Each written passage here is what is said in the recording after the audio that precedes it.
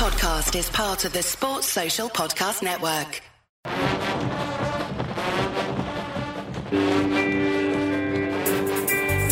We're thankful for the reasons, it's the best part of the fall. The crossover of seasons, football and basketball. So grab yourself a pumpkin brew or beverage of your choice.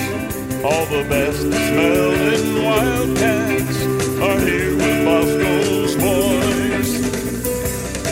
Oh, don't you know we're on a podcast with Bosco's boys? Because I love you, boneheads, baby. We're on a podcast with Bosco's boys. Because I love you, boneheads, baby.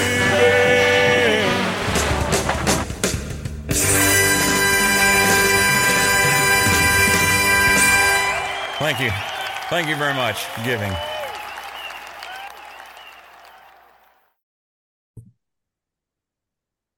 Boom, the boys are back, and this is the final episode we're going to have before the K-State Texas game, the Chisholm Trail rivalry. I'm nervous. I've been nervous basically since about the second quarter of the K-State homecoming game versus the Houston Cougars. Once I knew that game was over, already started getting nervous for this one. This is what being a sports fan is all about, though. And look, I'm going to be honest with you guys, recording this on Halloween evening, 8:43. I have no idea how long this is going to go. This could be the episode. There may be zero whipping around at all, but I have a treat for you. We said the last time he came on, we were going to talk before the Texas game. We're not going to talk about what happened the last time I talked to this man. We're just not going to. Look it up if you want to, or just trust me, don't worry about it. It is the grand Pumbaa of advanced stats with K-State. He is the man who has single-handedly changed how an entire fan base watches games. He is best friends with some of the biggest big brains in the entire world, and you can hear him every Sunday on the K-State Online show. But you know what? He was our podcasting prodigy first. He is on the Mount Rushmore of guests, and his sons hate it when I talk him up so much. It is the man, the myth, the legend. I'm so happy to call him my friend, Jimmy Goheen. Jimmy, welcome back to the show. I see you sipping on a whiskey. I had a beverage or two earlier. Now I'm drinking a Powerade Zero. But how are you, my friend? It's been too long. I'm jealous. Mason, I hope you don't like Mason and Drew better than me, but you're like podcasting royalty with them over on the K-State Online show every Sunday now, too.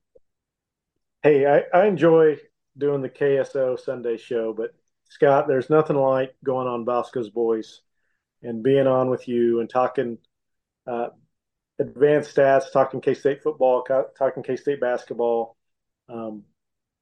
We've been doing it a long time together, seems like, and I will always come on your show whenever you need me. So just anytime you need it, let's do it.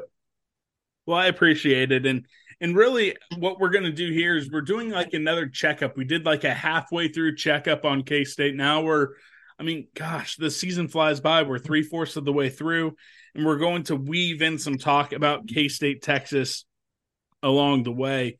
Before we talk about K-State, Texas, as we are here, the Big 12 race is turning into like the hodgepodge that we all thought it was going to be. We all knew coming into this season, hey, it's going to be wild.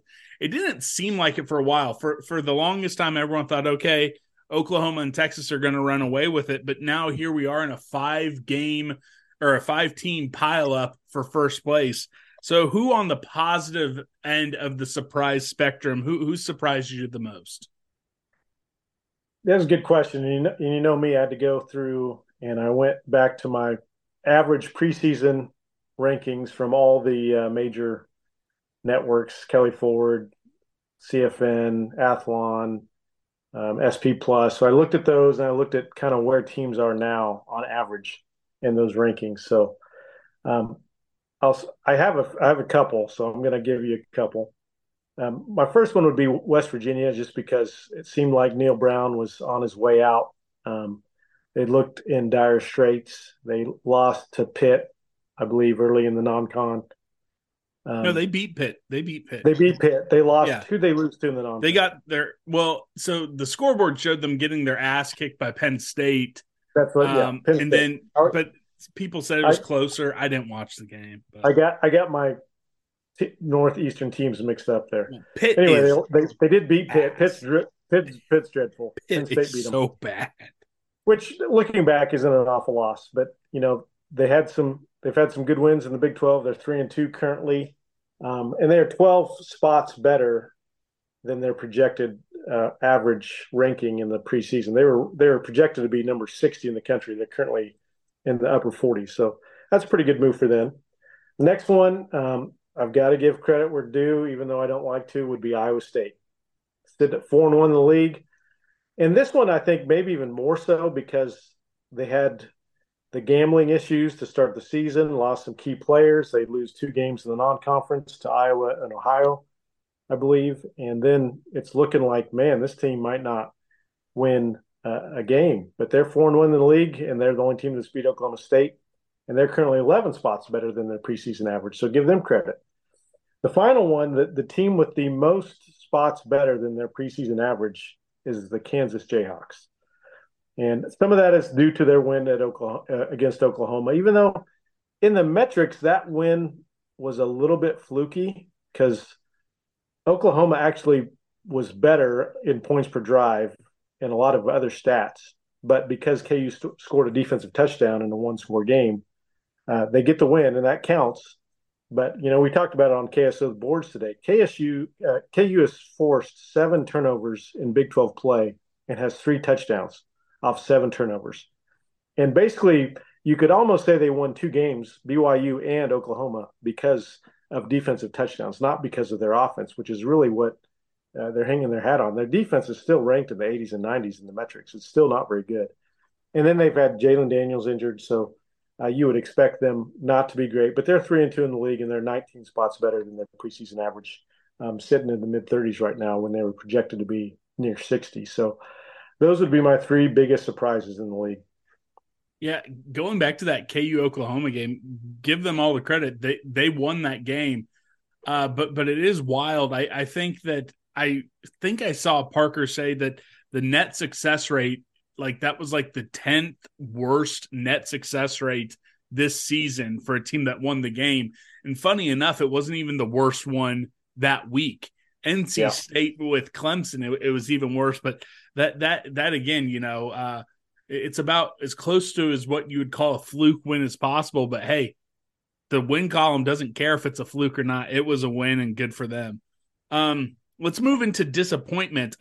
I think I know where this is. I'm all emotion. I am all emotion. I have no idea what the numbers are going to say. I think there's an obvious number one. I'm going to be interested if that is where it comes up with you. So who has been the biggest disappointment so far? Hey, it's Kaylee Cuoco for Priceline. Ready to go to your happy place for a happy price? Well, why didn't you say so? Just download the Priceline app right now and save up to 60% on hotels. So whether it's Cousin Kevin's Kazoo Concert in Kansas City, go Kevin, or Becky's Bachelorette Bash in Bermuda, you never have to miss a trip ever again. So download the Priceline app today. Your savings are waiting. Go to your happy place for a happy price. Go to your happy price, Priceline. This is a good question. I think the obvious answer would be Texas Tech, just because they were the dark horse. But currently, they're only 7 spots worse in the metrics than they were projected, because they have good metrics. TCU is kind of in a similar boat. TCU is also down in the metrics about 7 spots when they were they were projected in the league. TCU was projected 3rd or 4th, and Texas Tech was 4th or 5th. But the team that has been on the biggest slide is the Baylor Bears, because they are currently 39 spots worse in the metrics than they were projected, now ranking in the upper 70s when they were projected to be in the upper 30s. And just brutal metrics for the Bears. They've gotten killed. in a lot of games. One of their wins was the fluky comeback against UCF, which doesn't help your metrics when you win a game like that. So Baylor has been knocked down. Another one, I don't really count them because I didn't think they'd be very good, but Houston is 19 spots worse in the metrics than projected.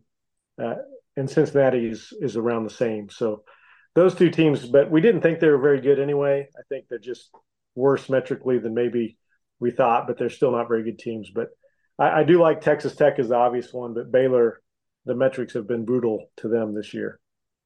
So when I had this conversation a couple weeks ago with the 10-12, I had Texas Tech as my biggest disappointment because in my preseason rankings I had them at 3. So I bought into the hype. But with Baylor, I didn't when I submitted my ballot. But I tell you what, right before kickoff started, the week leading up to it, I was thinking to myself, you know what? Know who I was too bearish on? The Baylor Bears. No, I was not bearish enough that, I mean, how do you keep Aranda? I know he's only a few years removed from winning the Big 12, but after what happened last year and what's happening here, I don't know how you keep him. Yeah, and we saw what I think is a pretty bad team last week in Houston, and I think Baylor might be worse. It'll be interesting to see if they play one of those new schools again. I mean, Baylor did get their second Big 12 win because they beat they beat Cincinnati, I believe. Yeah, Cincinnati or BYU, I think Cincinnati. Yeah, so they've managed to beat a couple of the new schools plus the UCF comeback, but they're just brutal on both sides of the ball in the metrics. So we'll see what happens. We'll get them in a couple of weeks, so we'll know. Yeah, hopefully we put their season on ice and end any weird hope that they have for winning out and going to a bowl game. Before we move on, talking about how we're disappointed in Baylor, disappointed in Texas Tech. I'm never disappointed in Manhattan Brewing Company. Folks, if you want margaritas on Tuesday, if you want bullet cocktails on tap any day of the week, if you just want to sit back, have a good time, and have a soda pop from their fridge, look, you have plenty of options, even if you're not a big beer guy. But I'll tell you this: if you're of age and if you are drinking, I'm not condoning any underage drinking. If you're just not a drinker, that's fine. But if you enjoy the occasional adult beverage, I would challenge you to talk to whoever's behind the bar, talk about flavors you like, stuff you like. I bet they will draw you your new perfect beer, your new favorite beer, even if you don't think you like craft beer. That's my challenge to everyone listening. The next time you're in Manhattan, have a conversation with the bartender, and you're going to find your new favorite beer at Manhattan Brewing Company. Shout out to them. Again, I've only done 2 podcasts there. I've visited probably 15, 20 times. I've only done 2 podcasts there, and it's you and me doing Blitz Month previews in Manhattan Brewing Company. We might just have to do it again next year. Let's focus on K-State, and let's start with the offense. You can tell me if I'm right or wrong. Again, I was going off of just vibes only, but I feel like the offense is even better than it was last year, even after losing 2 All-Americans, even after losing what was my tweet? Like 3 of your top 5 rushers, number 1, 3, 5, and 6 pass catchers, all this type of stuff. I mean, I think they're better. Am I accurate? And if I am, how are they doing it without those playmakers? Yeah. Crazy thing is, Scott, you are accurate on that. And the crazy thing is the average defensive rank of teams we've played so far this year is about 43, which is probably slightly ahead of the average F+ defensive rank of teams we played last year. Really, the F+ can be I mean, it's not a perfect science. We've only faced 2 defenses ranked outside the top 40, and that would be UCF and Houston. Everybody else has had a defense ranked inside the top 40 in the F+. So we've played pretty good defense. Now we're going to play a really good defense this week when we see Texas, but we'll get to that later. The crazy thing is there's multiple areas K-State's better, starting with the running game.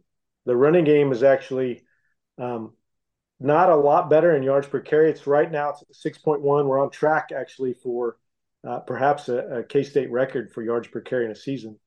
Last year in the regular season, the 12 regular season games, we finished at 6 yards per carry non-garbage time. But the success rate is really where the difference is. This year, our success rate in the running game is 54% currently, which is really good. Last year, we finished the regular season at 44.7%. So we have almost a 10% increase in running game success rate. And then that's with the percentage of the runs being about the same, about 54, 55% both seasons. We've seen a big increase, especially lately, in the power run game. Right now, we're at a 51% success rate, and I'm just calling power anytime we pull linemen. Sometimes we'll pull Gillum, sometimes we'll pull BB, sometimes we'll pull 2 guys. Sometimes we've been pulling 3 guys at times this year. So anytime we pull somebody, when I chart it, I count that as a power.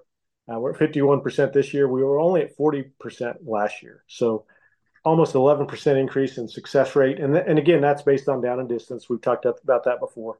And we're about 0.4 yards per carry better in power runs, 5.7 compared to 5.3 last year. So that's with DJ Giddens and Trayshawn Ward, not Deuce Vaughn and DJ Giddens. So that's pretty impressive. Even more impressive, and this one surprised me when I looked at it today, our zone running game is at 54% success rate this year compared to 49% last year. And again, 4.9 yards per carry, 4.5 last year. So 0.4 yards per carry better in zone run. So that's kind of crazy to me. Well, and I'll say this again, just watching it, and maybe it's because the spectacle of seeing these 300-pound stallions just moving like majestic beasts, and that gets you all excited. And you know, a lot of Cooper Beebe's highlight plays have come when he's been polling. But hearing how well we've been doing also in the zone running game, that really surprised me. When you're looking at it, you know, obviously the power is a little bit better. Is there anything, because you're watching these plays, you're drawing up the gifts, is there anything that's sticking out to say, hey, this is why it's going better? Or does it come down to, hey, it's offensive line execution, and maybe you have 2 running backs that are capable of maybe running through an extra tackle, falling forward, and getting that extra yard to make it a successful play? Well, I think we've really seen the offensive line come together the last 3 games, especially a little bit against UCF. We had the hiccup at Oklahoma State. We all remember that. But overall, you know, the offensive line was a bit disappointing, but I do think the switching around Cooper Beebe from guard to tackle until Duffy came back really kind of messed with the synergy and the cohesion of the offensive line. And I think we've seen that come together down this stretch in Big 12 play when we've been playing well. So I think that's a big part of it. And I think that we have a pair of backs that probably are more prone to sticking with the scheme. Not that Deuce was trying to make his own thing, but I think Deuce was told at times to go make a play. And I don't think Trayshawn Ward and DJ Giddens are going to be as prone to that. And I think that helps the overall success rate of the running game. And I think and plus DJ's a bigger guy. DJ's going to run through a few more tackles than Deuce Vaughn was able to. And even Trayshawn Ward's a little bigger than Deuce was. So I think having a little bit bigger back that can run through some tackles. We saw, you know, DJ ran through some tackles last week against Houston. So that's been big. The other thing is quarterback run is also much better this year. Some of that's Will Howard, some of that's Avery Johnson. But, you know, our team, Adrian Martinez was no slouch running the football. So I don't think we can just say it's Avery Johnson's success is part of it. We're actually over 1 yard per carry better in quarterback run this year, 7.7 compared to 6.5. And this year we have a 62% success rate in the quarterback run game, which is incredible. 52% last year, which is still really good. So we're running it a little bit less with the quarterback, about 1% less than last year, but that's been good. Jet sweeps are down a little bit better. You know, we had a huge one, though. I mean, we had the 75-yarder from Malik Knowles the first game. And we've actually had 17 jet calls in 6 games this year compared to only 15 last year in 12 games. So we're actually running more jet sweeps, and especially the last 2 weeks. We have 10 in the last 2 weeks. So I think that's an adjustment we've made, is running jet a little bit more, even if it doesn't lead to as big of plays. And then finally, I get to the pass game. The success rate is actually slightly higher this year, 46% compared to 43%, both years at 7.2 yards per play. I talked about this a little bit last time. Play action and RPO has been a lot better this year, which tells me that we've made some improvements. 61% success rate in play action and RPO and 10 yards per play compared to only 40% success and 6.6 last year. So almost a 21% improvement in success rate in our play action pass. Drop back is down a little bit, 44% success and 7.7 yards per play last year, and it's down to 38% success this year and 6.2 yards per play. So, we do run a lot of drop back, so that's something we've got to get better at. Screen game is better this year, 57% success, 6 yards per play compared to 43% and 6 yards per play last year. So, a lot of it, we're not as explosive as last year. I think we all know that, but we're more consistent. We're better at moving the chains. We're better at third down rate. So the consistency of the offense is really where we've seen the improvement. I think that's two things. I think it's a veteran quarterback in Will Howard and him coming into his own, along with that offensive line getting the cohesion. We kind of expected maybe early in the year, but I think the Duffy injury probably had a much bigger effect. We talked about that last time too, a little bit. The Duffy injury had a much bigger effect, and now we're seeing that offensive line come together. All right, so when you look at the metrics, when you look at the rankings that you really like, is K-State's offense, when you look at it nationally, is it elite or is it just elite adjacent? I think we're approaching elite. Points per drive is my go-to stat. We've talked about that before. K-State is in just FBS games, so throwing out SEMO and non-garbage, we're currently at 3.2 points per drive, which is number 12 nationally. The only other K-State team that has approached that, and this does not go back to the early 2000s, which we don't have points per drive for, but 2012, that offense finished at 3.21 points per drive. So we're currently matching the 2012 offense, which finished in the top 10 nationally in all the metrics. Defense is up as well, 1.57 points per drive, which is the best of the Kleiman era. Number 23 in the country currently. They've steadily got better as the season has went along. So top 25 in both. I would say we're approaching elite on offense and probably more elite adjacent on defense, but the defense is getting better every week. Then you look at yardage rate. We've talked about yardage rate being something we both like. We're currently at 58%, which is number 12 nationally. So we're 12 in points per drive and 12 in yardage rate on offense. So that's pretty close to elite level, especially considering how much we've complained about the offense this year. We're talking about one of the best offenses in K-State history, and people have pounded the offense this year. So I have a theory, and I've brought it up on the show before. I'm interested in what you think about this. I think the reason why, and I think it's whether it's an NFL team, whether it's a college team, or if you're too into your high school team, I feel like the offensive coordinator is the most hated person in the world. And I think it's because everyone's like, all right, it's easier to understand, what you're doing on offense. Either the play works or it doesn't. There's not nearly as much or you can dumb it down very much. There's so much to it, especially at these high level colleges. But I've kind of come to this epiphany, and I haven't said it on my show before. I think it stems from everyone grew up playing NCAA football or playing Madden and being able to score 60 points in 5-minute quarters. I think that's made people think that scoring is easy. So when you're laying this out, like, hey, for the time that we have points per drive, this could be the best offense we've ever had. And people are still getting mad at Colin Klein. And again, I'm not, I get sucked into it too. I sometimes find myself like, oh, what's going on with Will Howard? But like, he's better than he was last year. Versus with some of the metrics, you can like intercept it, but you could make an argument that he is at least no worse than he was last year. So I like, do you have a theory as to why the offense is always the whipping? Like after the Missouri game, we scored 30 points or close to it. versus probably the second best defense we're going to see this year. And it was the defense or the offense that was getting, crushed on the message boards.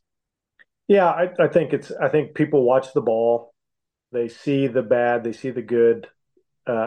They think they know. I think, like you said, I think people think they know offense. They think, you still see it when every time you run the running back into the line, they think it's a dive. K-State hasn't ran a dive in the Kleiman era, as far as I can remember. So the other thing is defensively, I bet, I don't know what the percentage would be. I bet 50% of fans, probably more, couldn't even tell you if a defense is running man or zone coverage. Like they couldn't even tell you. It's pretty easy to tell by the demeanor of defensive backs, although some teams hide it pretty well. But a lot of people couldn't tell you. They couldn't tell you. They couldn't tell you what gap assignment each defender has, so because people are just more prone to like offense. People are more prone to like scoring, and people are more prone to think they know how you do it and how you throw a pass and how you run the ball well. So I think you're right. I think it's just, people, you grew up playing Madden, you grew up playing NCAA football if you're old enough, and it's easy to score. It's easy to score. All you do, you got to find the team with the fastest guy and go to the edge and go score. It's not that hard. How can this be hard, Colin Klein? Get it to your fast guy and call the plays at work. So I think it comes down to that. But, at the end of the day, the other team's trying to stop you, and they've got pretty good scouting. They've got pretty good coaches too. So I think with the offensive line injury, with the wide receivers, struggling probably more than we expected, and then with two new running backs, I think Colin Klein deserves a ton of credit for what he's done this year with this offense. And Kleineman's done well too. I think the secondary was brand new. You lose Daniel Green, and now he's got this defense humming at a top 20, 25-ish level in the country. So both coordinators have done an excellent job. All right, before because we'll talk a little bit more about the defense. We've said all these great things about the offense. Where, if anywhere, do you think that they're really starting to struggle on offense? Well, I think I mentioned it earlier. The drop back pass game has been pretty bad. You did a 38% success rate, and it's over a third of our offensive calls is drop back passes. So when you have that low of a success rate, you're only averaging 6.2 yards per play on drop back passes. That's not good. You got to get better there, or you've got to run more play action, or you've got to run the ball more, which we've done the last 3 weeks. We've run it almost 2/3 of the time in the last 3 weeks. So that's an answer. I don't know if it's an answer against Texas, but it's an answer. And then you mentioned the interceptions, turnovers. K-State has turnovers on 12.8% of possessions in just Big 12 play this year, which is currently number 11 in the league. Last year, we finished Big 12 play at 8.7% turnover rate, which was number 2 in the Big 12. So you can't afford to turn the ball over 10% of the time like we are right now. You got to get that number down to 9-10%. And we're kind of moving that direction, but we've got to continue going that direction. And we'll see.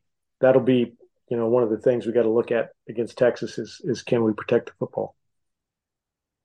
Definitely. All right. Before we start talking about the defense, I'm going to talk about my friends at Charlie Hustle. First off, by the time you guys are listening to this, surprise, we have another shirt to give away because Bosco's Boys is part of the 1012 network. As much fun as we like to go back and forth arguing with some of our, fellow podcasters, we love being part of the 1012 network. And guess what? Charlie Hustle has a separate deal with the 1012 network. I have a deal. Hey, legacy. I'm the flagship. I get it. No, but for real, there is a separate agreement. And I was talking to my guy, Philip Slave, and he said, hey, Scott, look, I know you have a deal with the 1012 network, but we have a separate one, and we get one shirt to give away every week during football season, and we're doing it with the game of the week. Well, folks, we know Bedlam's going to be a big one, but K-State, Texas, the Chisholm Trail rivalry for the final time ever is the Big 12 game of the week.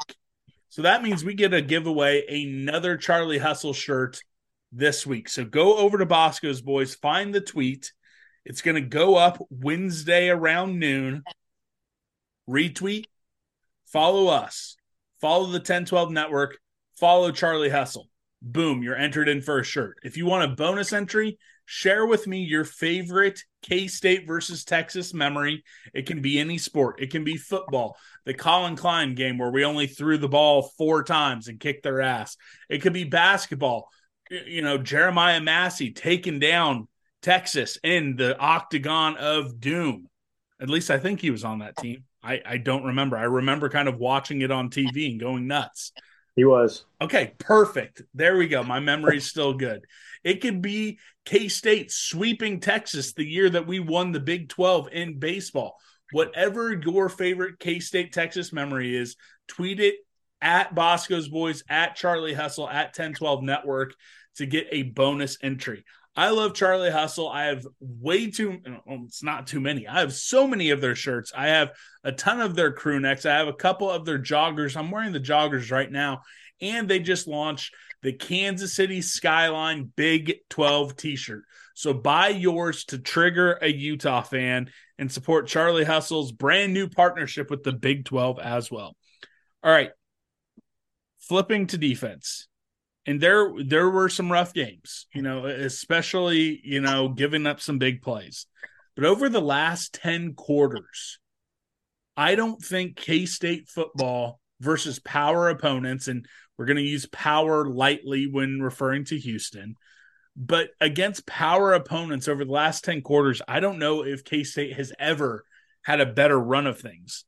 What have they done so well over these last 10 quarters? Yeah, it's a good question, and it is good to see this defense show pretty vast improvement.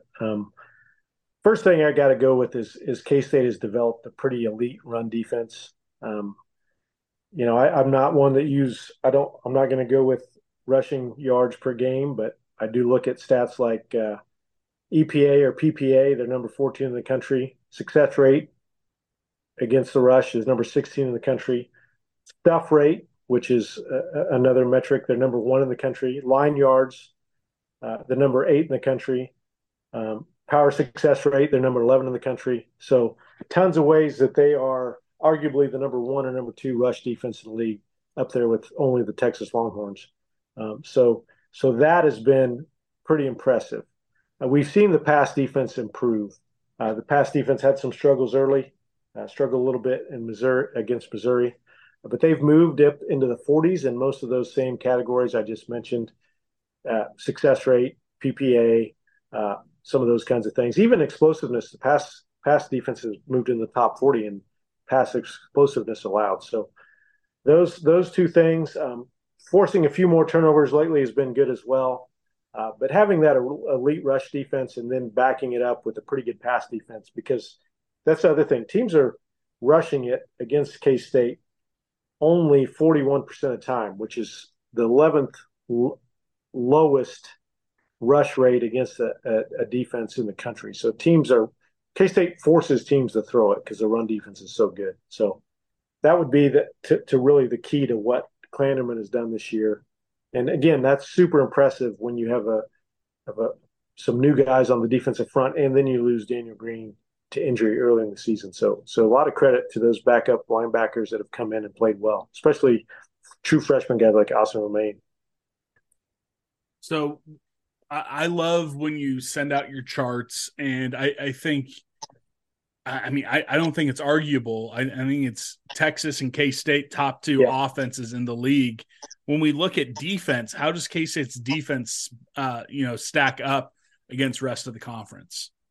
Yeah, good question. Number 2 in points per drive in Big 12 only, behind Texas. Number 1 in touchdown rate allowed. But they're number 6 in yardage rate and number 7 in turnover rate. So I would put them at the number 3 defense in the league right now, behind Texas and Iowa State. So the thing about our defense is we have given up yardage at times. So our yardage rate is more toward the middle of the league, but we've done a pretty good job of holding teams to field goals. We saw that against Oklahoma State even. So shoring up that is okay. I wouldn't call it quite bend but don't break, but it's kind of there because we've also given up explosive plays. But we've done a good job of improving in explosive plays given up, especially in the pass game lately. So that has been a key to the improvement. And holding teams to field goals really in today's football is really a win. You just can't give up touchdowns. So a lot of the detractors, and I've seen it on Twitter, I've heard it on other shows, point to K-State's renaissance in defense and pointed out backup quarterbacks, versus UCF, backup quarterback, and down to the third string with Texas Tech, backup quarterback with TCU. How would you respond to folks who are trying to use the backup quarterback talking point to detract from the K-State defense? A couple things. I mean, there's some credence to that. I wouldn't just throw that out for one. But there's also some, number one, sometimes when you face a backup that you haven't prepared for, that can change things. And I think that, that was the case maybe early against Texas Tech when they had success, and then we kind of slowed him down. But then I'd say, Donovan Smith was not a backup quarterback for Houston last week. The Houston pass offense was not some slouch. They had a really good set of receivers and a very experienced quarterback and arguably one of the best pass offenses in the league. In K-State just completely shut it down. So they passed the test in that game, I think, in really destroying that Houston offense and holding them scoreless for the first time in 20 years or something like that, something crazy. To hold Houston without a touchdown or without a point. So there's a little bit to that, but it's part of the game. And then to dominate the way they have the last 10 quarters, like you said, it's not just playing well.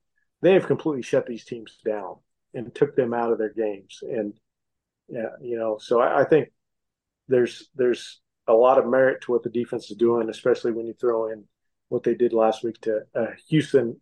While they're not a very good team, did have a very good passing offense and a pretty good quarterback coming into that game.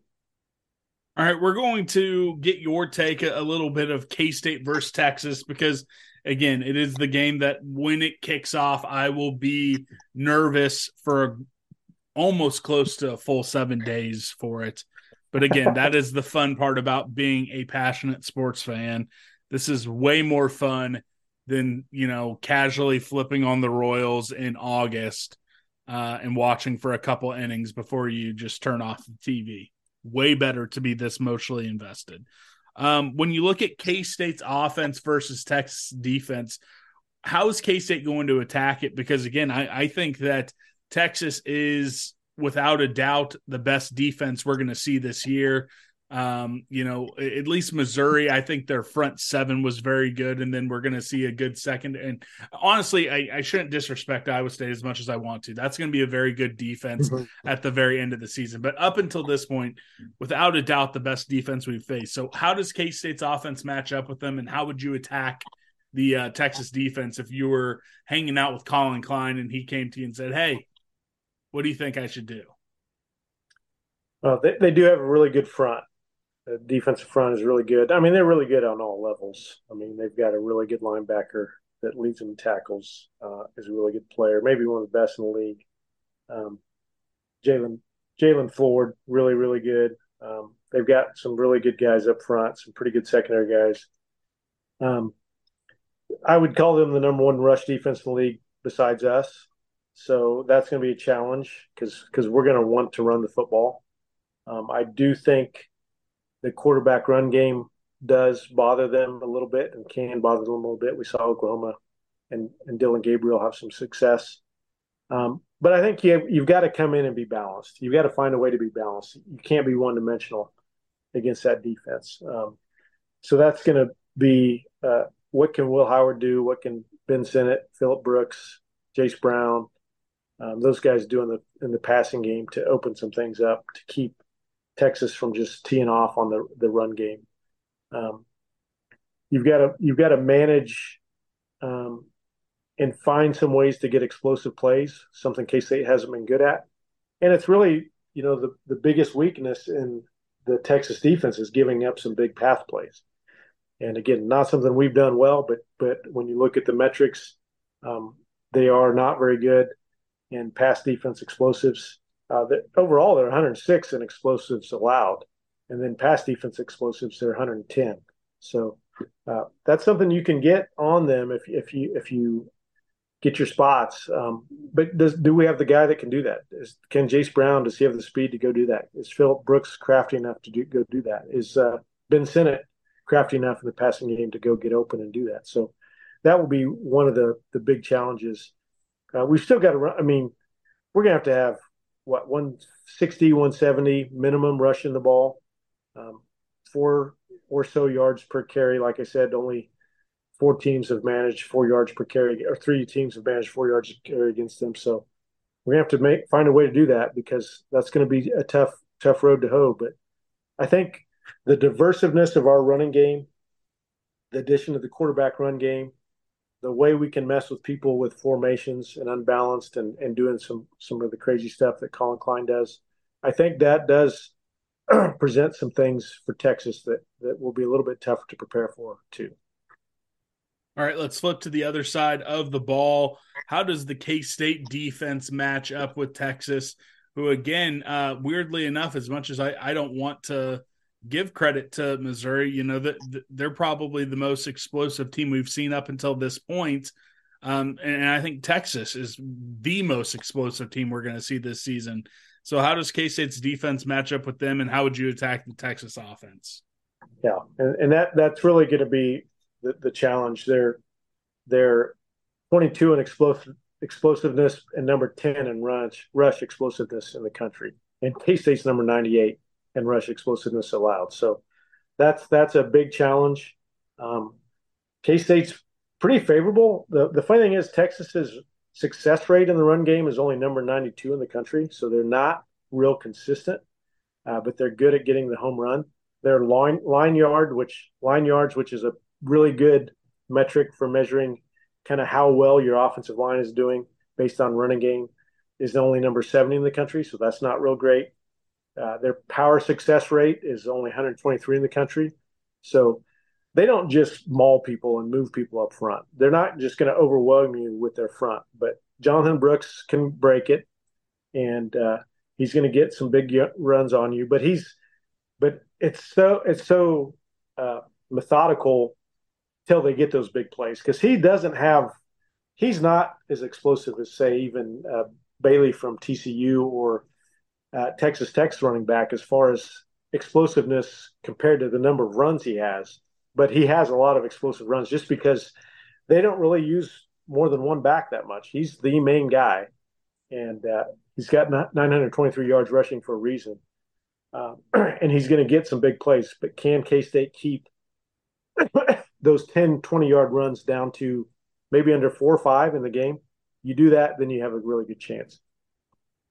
All right. If you were going to present the Boneheads with your 1 or 2 biggest keys of the game, keys to victory, what would those keys be?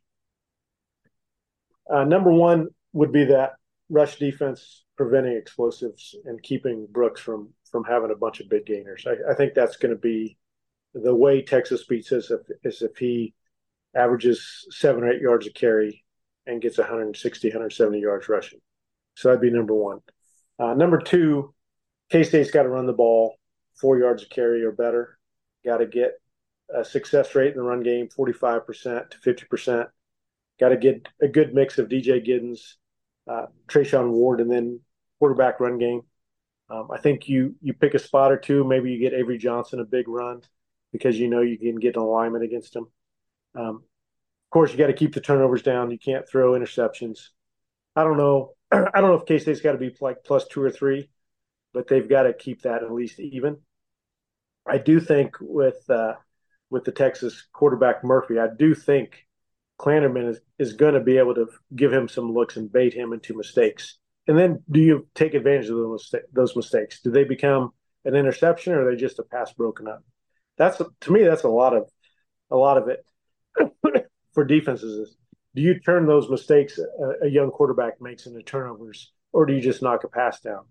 Because that's a big momentum play in football. And then you've got to watch the Texas returners. They've got 2 really good returners. Xavier Worthy had a punt return last week for a touchdown against BYU, which was their opening score. They've got a really good kickoff return guy too. So K-State hasn't had the explosives in the return game. We've seen the coverage units both be pretty good. We've seen Tennant become more consistent with field goals. But can you prevent those big returns from Texas? So those would be kind of the biggest things that I see on both sides of the ball. All right, let's get into players that you need to have a big game, picks to click. Give me one guy on each side of the ball. I think if Will Howard's going to be the guy, he's got to be the guy. And he's got to play well. He's got to have an efficient passing game. 175 yards through the air, probably minimum, probably needs to push 220, 225 passing, complete 65% of his passes, at least a 2-to-1 touchdown interception ratio. I think probably another 75 yards on the ground from Will. I think Will Howard might be the key in that regard. Defensively, probably one of your secondary guys. Even though we've got to stop the run, you've got to prevent the big pass play. So a guy like Jacob Parrish, can he go out there and get an interception, not pick a ball off, get 3 or 4 passes broken up? They're trying to throw down the field to Xavier Worthy and Mitchell and those guys. So those would be my two that I think really has to be big guys. There's going to be other guys on defense, of course, as well. But I think a secondary guy is going to be the key, and I'll go with Jacob Parrish on that. All right, and now's the time. I think it's going to be a grinder. I said in the game preview, and part of it's pessimism, and part of it is I have not picked K-State to cover the last 2 weeks, and then we've just completely destroyed those teams from Texas. So there's a little bit of superstition. There's a little bit of pessimism. I had Texas 27, K-State 20. Where are you at for this game? Again, you're doing this on Wednesday. We're not going to sick the boneheads on you if you have a different score in your game preview piece over at K-State Online. So you get a free pass. So where's your head at right now for what you think the score is going to be? Well, I think I've got Texas with the same amount of points as you do, Scott. But I've got the K-State offense playing much better. I've got K-State 34, Texas 27. 6 of the last 7 games between these two teams have come down to 1 score or less. I think it's going to be again. The only one that didn't was the COVID year, which we don't count for K-Staters. So I think, I do think this is the year Kleiman gets over the slide he's had against Texas. I think secretly somewhere in his head, he wants this game badly. I think he probably believes in his head he's a better coach than Sarkisian. And I think he realizes he's had a couple, the 2019 game and the 2021 game, both were games that we should have beat Texas. And I don't think he's going to let that happen again. I think he's going to have his team prepared. I think Will Howard is going to be ready. Will Howard's played these guys twice and lost as a starting quarterback. And so I think just all those factors coming together is going to lead to a K-State narrow win. It's going to be a close game. It's not going to be fun probably, but K-State's going to come out of there with a win. I said something to a coworker. They're asking me. I can't remember if it was the TCU game or maybe it was the Texas Tech game. I can't remember. I said I think K-State's going to win, but it's not going to be fun watching them. They're like, "What do you mean? Like, what's going on?" I was like, "Well, look, as emotionally invested as I get into these, and whether or not I should be that emotionally invested, I'm talking to my people. We're all that invested. So, it doesn't matter. We're all in the same boat, but those games are not fun until the final whistle goes. I think back to that KU game in Bramlage last year. Yeah, looking back on it, oh man, what a fun game. That was so awesome. In the moment, it was horrible. It was torture. You're having like body move, like you feel physically sick watching those games. And then at the end, you're walking out and you're like, oh yeah, that was awesome. But in the moment, it is horrible. And I do think you're going to be right. I don't see a scenario where either one of these teams runs away with it. And it's not going to be a fun morning watching college football. You just hope that when you turn off the TV and you pour that whiskey that you're feeling happy and not sad. So it's going to be a fun, like looking back on it for a neutral fan, for a generic Iowa Hawkeyes fan who's tuning in and seeing real football being played. They're going to have fun watching the game. No one else is. No K-State or Texas fan is going to have fun watching it in the moment. That is true. It's going to be it's the funny thing is, after those games where you emotionally invest, the enjoyment that comes when you win is pretty darn great. It's pretty fantastic. Like being able to listen to the post-game radio show, take in as much college football content afterwards, absolutely amazing. I love listening to opposing fan podcasts after we beat them. Oh, that's amazing. But if we lose, I will do the show. Here's inside baseball.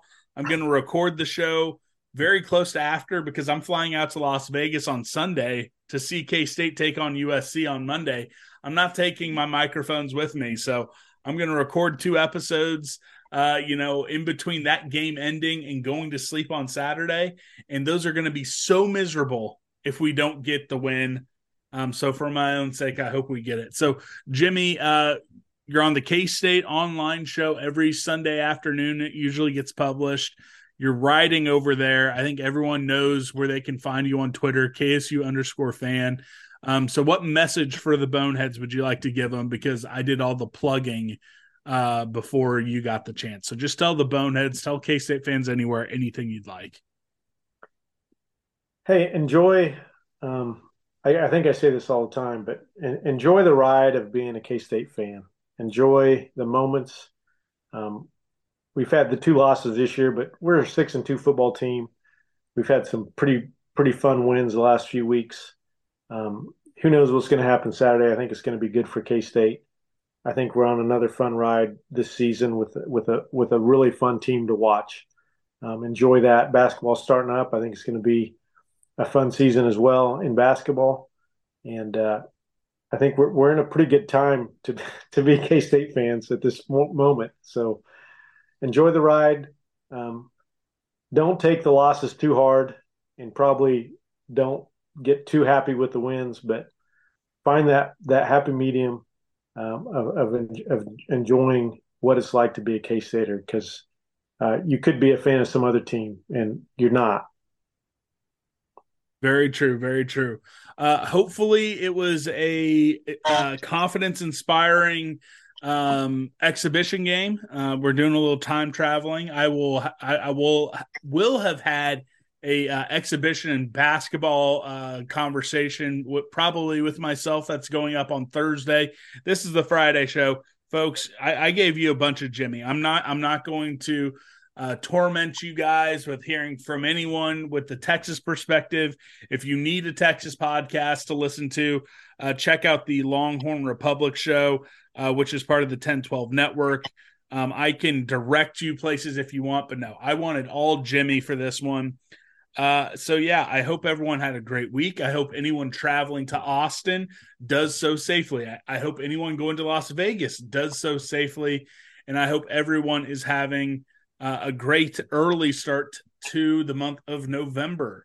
That's all we have. I won't ramble anymore. For Chauncey, the best dog in the world. For Jimmy, the best guy in the world. My name is Scott McFarland. We love you guys, and go Cats.